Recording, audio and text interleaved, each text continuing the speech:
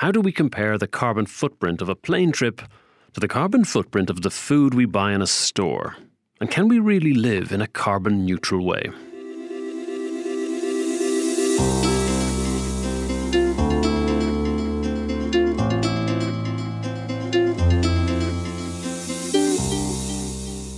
Welcome to Renewable Future from the renewable materials company Stora Enso. In studio today is Tiina Pajula, a carbon footprint expert at the Finnish Research Institute, VTT, and also on the line from Cambridge is Elliot Whittington, the Programme Director from the University of Cambridge Institute for Sustainability Leadership. Welcome to Renewable Future. Our subject is carbon footprint, and before we really get started, I want to know, first from yourself, Tiina, how do we actually go about measuring or thinking about a carbon footprint? Well, as we all know that there is this huge problem about climate change, and it's all about too much carbon in the air.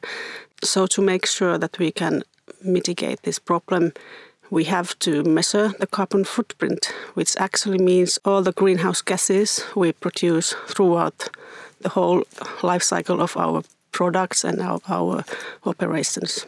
Elliot, we spoke earlier about this as well, and you had a kind of a neat way of measuring or of sort of breaking it down into three different components. Perhaps you could give us a run-through on sort of a... Sure.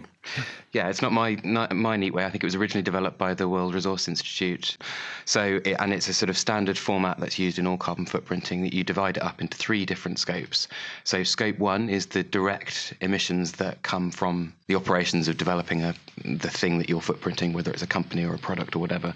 Scope two is the indirect emissions from electricity. So if you've used power somewhere, someone has possibly burnt fossil fuels in a power station to generate that power. And scope three is pretty much everything else. So it covers the indirect emissions that might come from the value chain. So the footprint of the products or services that you use to make the thing that you're footprinting, but also going the other way up the value chain. So if people travel to a out-of-town store to buy the product in question, then the emissions of the customers involved there. So scope 1 and 2 feel like they're pretty...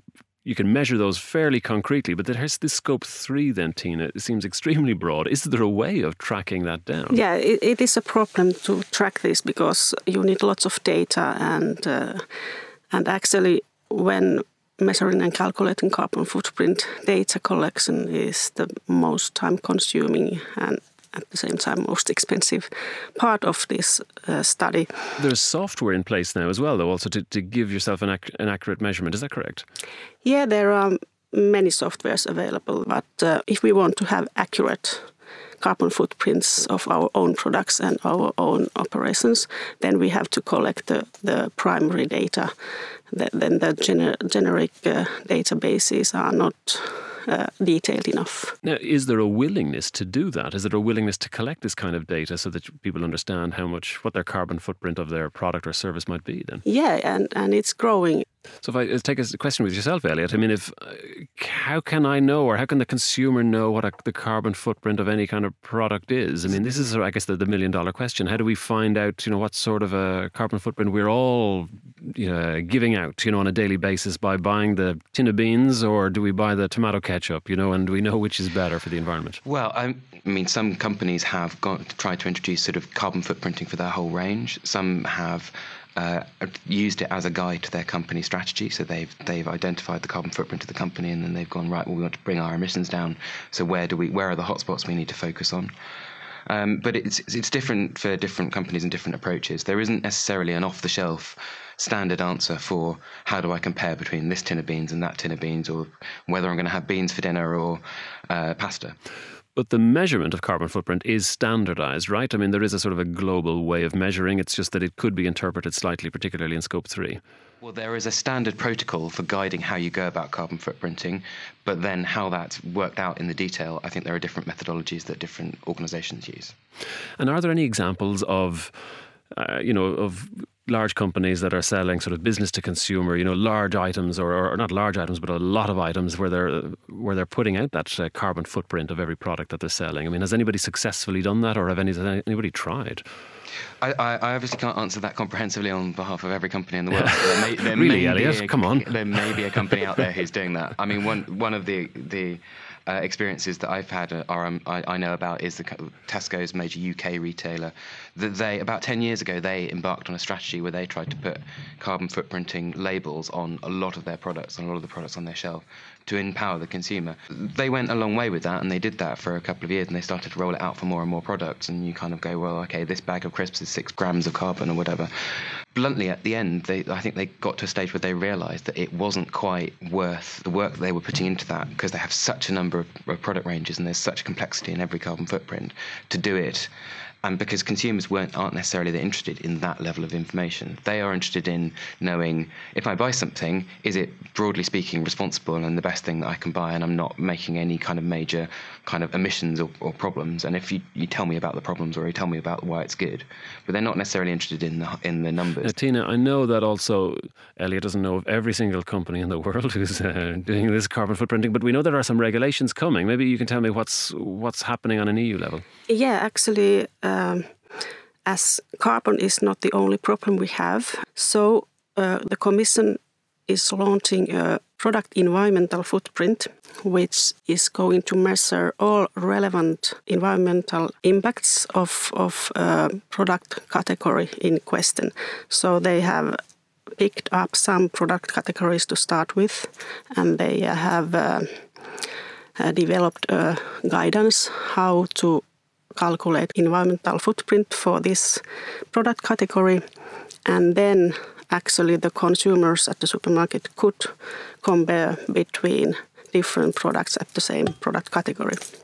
So we could see right across Europe in 2018 certain products where there are direct measurements on product impact or environmental impact. Then will there be demands made on producers to start labelling their products? It will be a recommendation at the beginning. Let's talk about carbon neutrality then. Elliot, is it possible, or what exactly then is carbon neutrality, and like can we actually achieve it? Well, we have all globally committed through the Paris Agreement to, maybe excluding the US for now.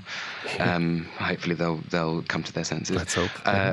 That we will all get to a point where the emissions that are being put out in the atmosphere are balanced out, are negated by things that draw emissions down from the atmosphere, like growing a tree or potentially some new technology or whatever.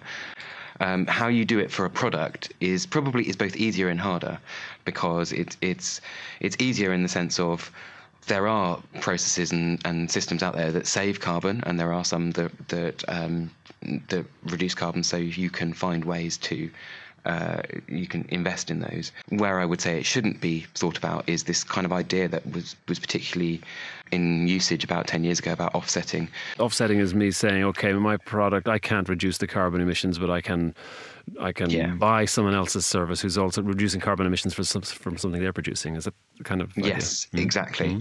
And I think if you go back to what I was talking about in terms of the world is committed to net zero now, and I think up until now we've all had these kind of targets of let's halve global emissions, or let's bring global emissions down to 80%. And whenever anybody hears that and they're thinking about, right, what do I need to do to reduce emissions? They go, right, well, I can get rid of this and I can get rid of that, but that bit's just too hard. So that bit goes into the 50% or 20% of emissions that we're still doing. And if anybody says that's a problem, what I'll do is I'll offset it. I'll pay somebody else to do some reductions on their side, and then I can say my product is carbon neutral. Now the problem is if everybody's going to zero, those latter things will get more and more in demand, and it behoves us all to do everything possible to bring down the actual emissions, because we will need to sooner or later. It has to be done one way or another. Tina, is it possible? Can we bring it down to zero? Well, as it all comes from the energy production in the end, all these carbon emissions. So as long as we use fossil fuels and fossil energy sources, it's practically not the case.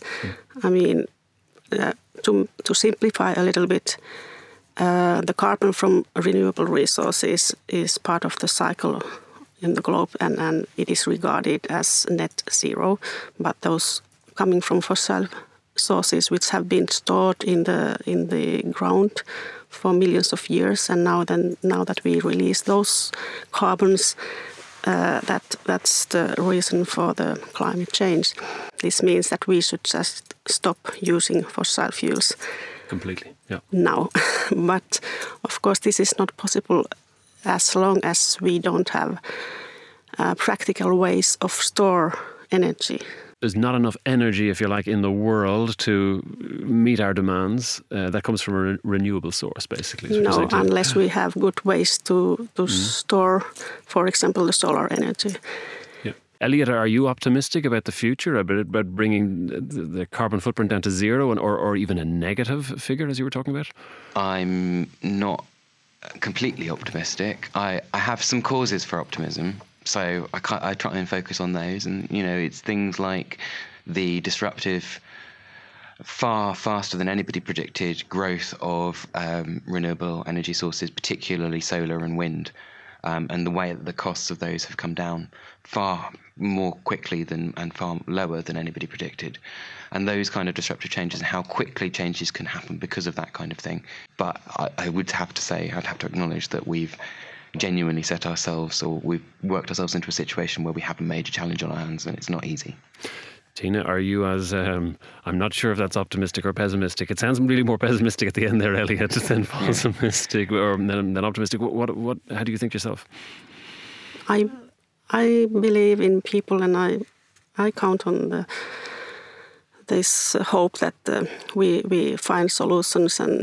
But to start with, before we have all the technology to succeed, I think the easiest way is just to consume less. Right.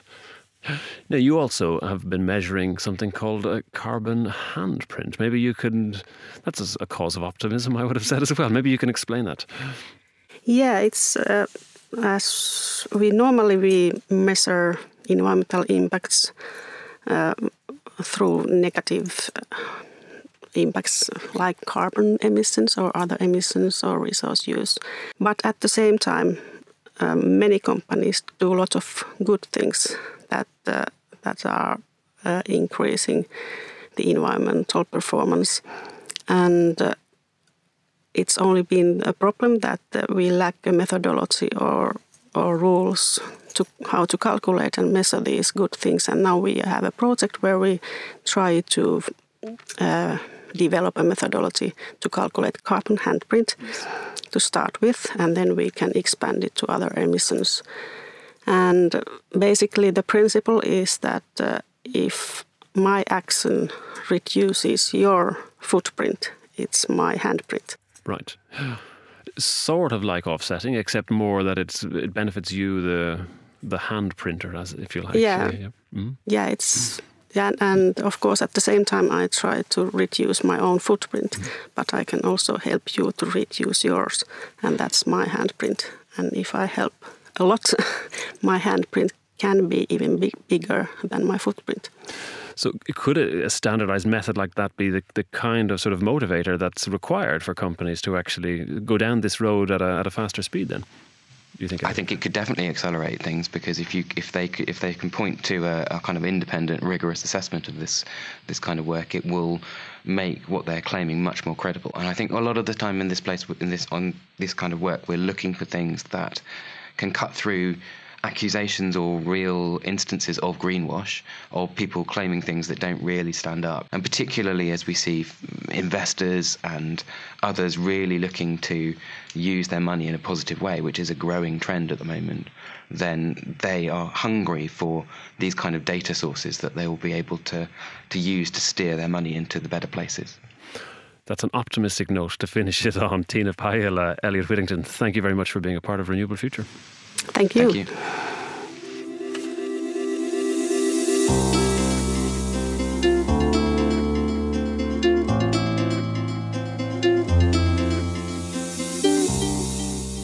You've been listening to Renewable Future from the renewable materials company Stora Enso.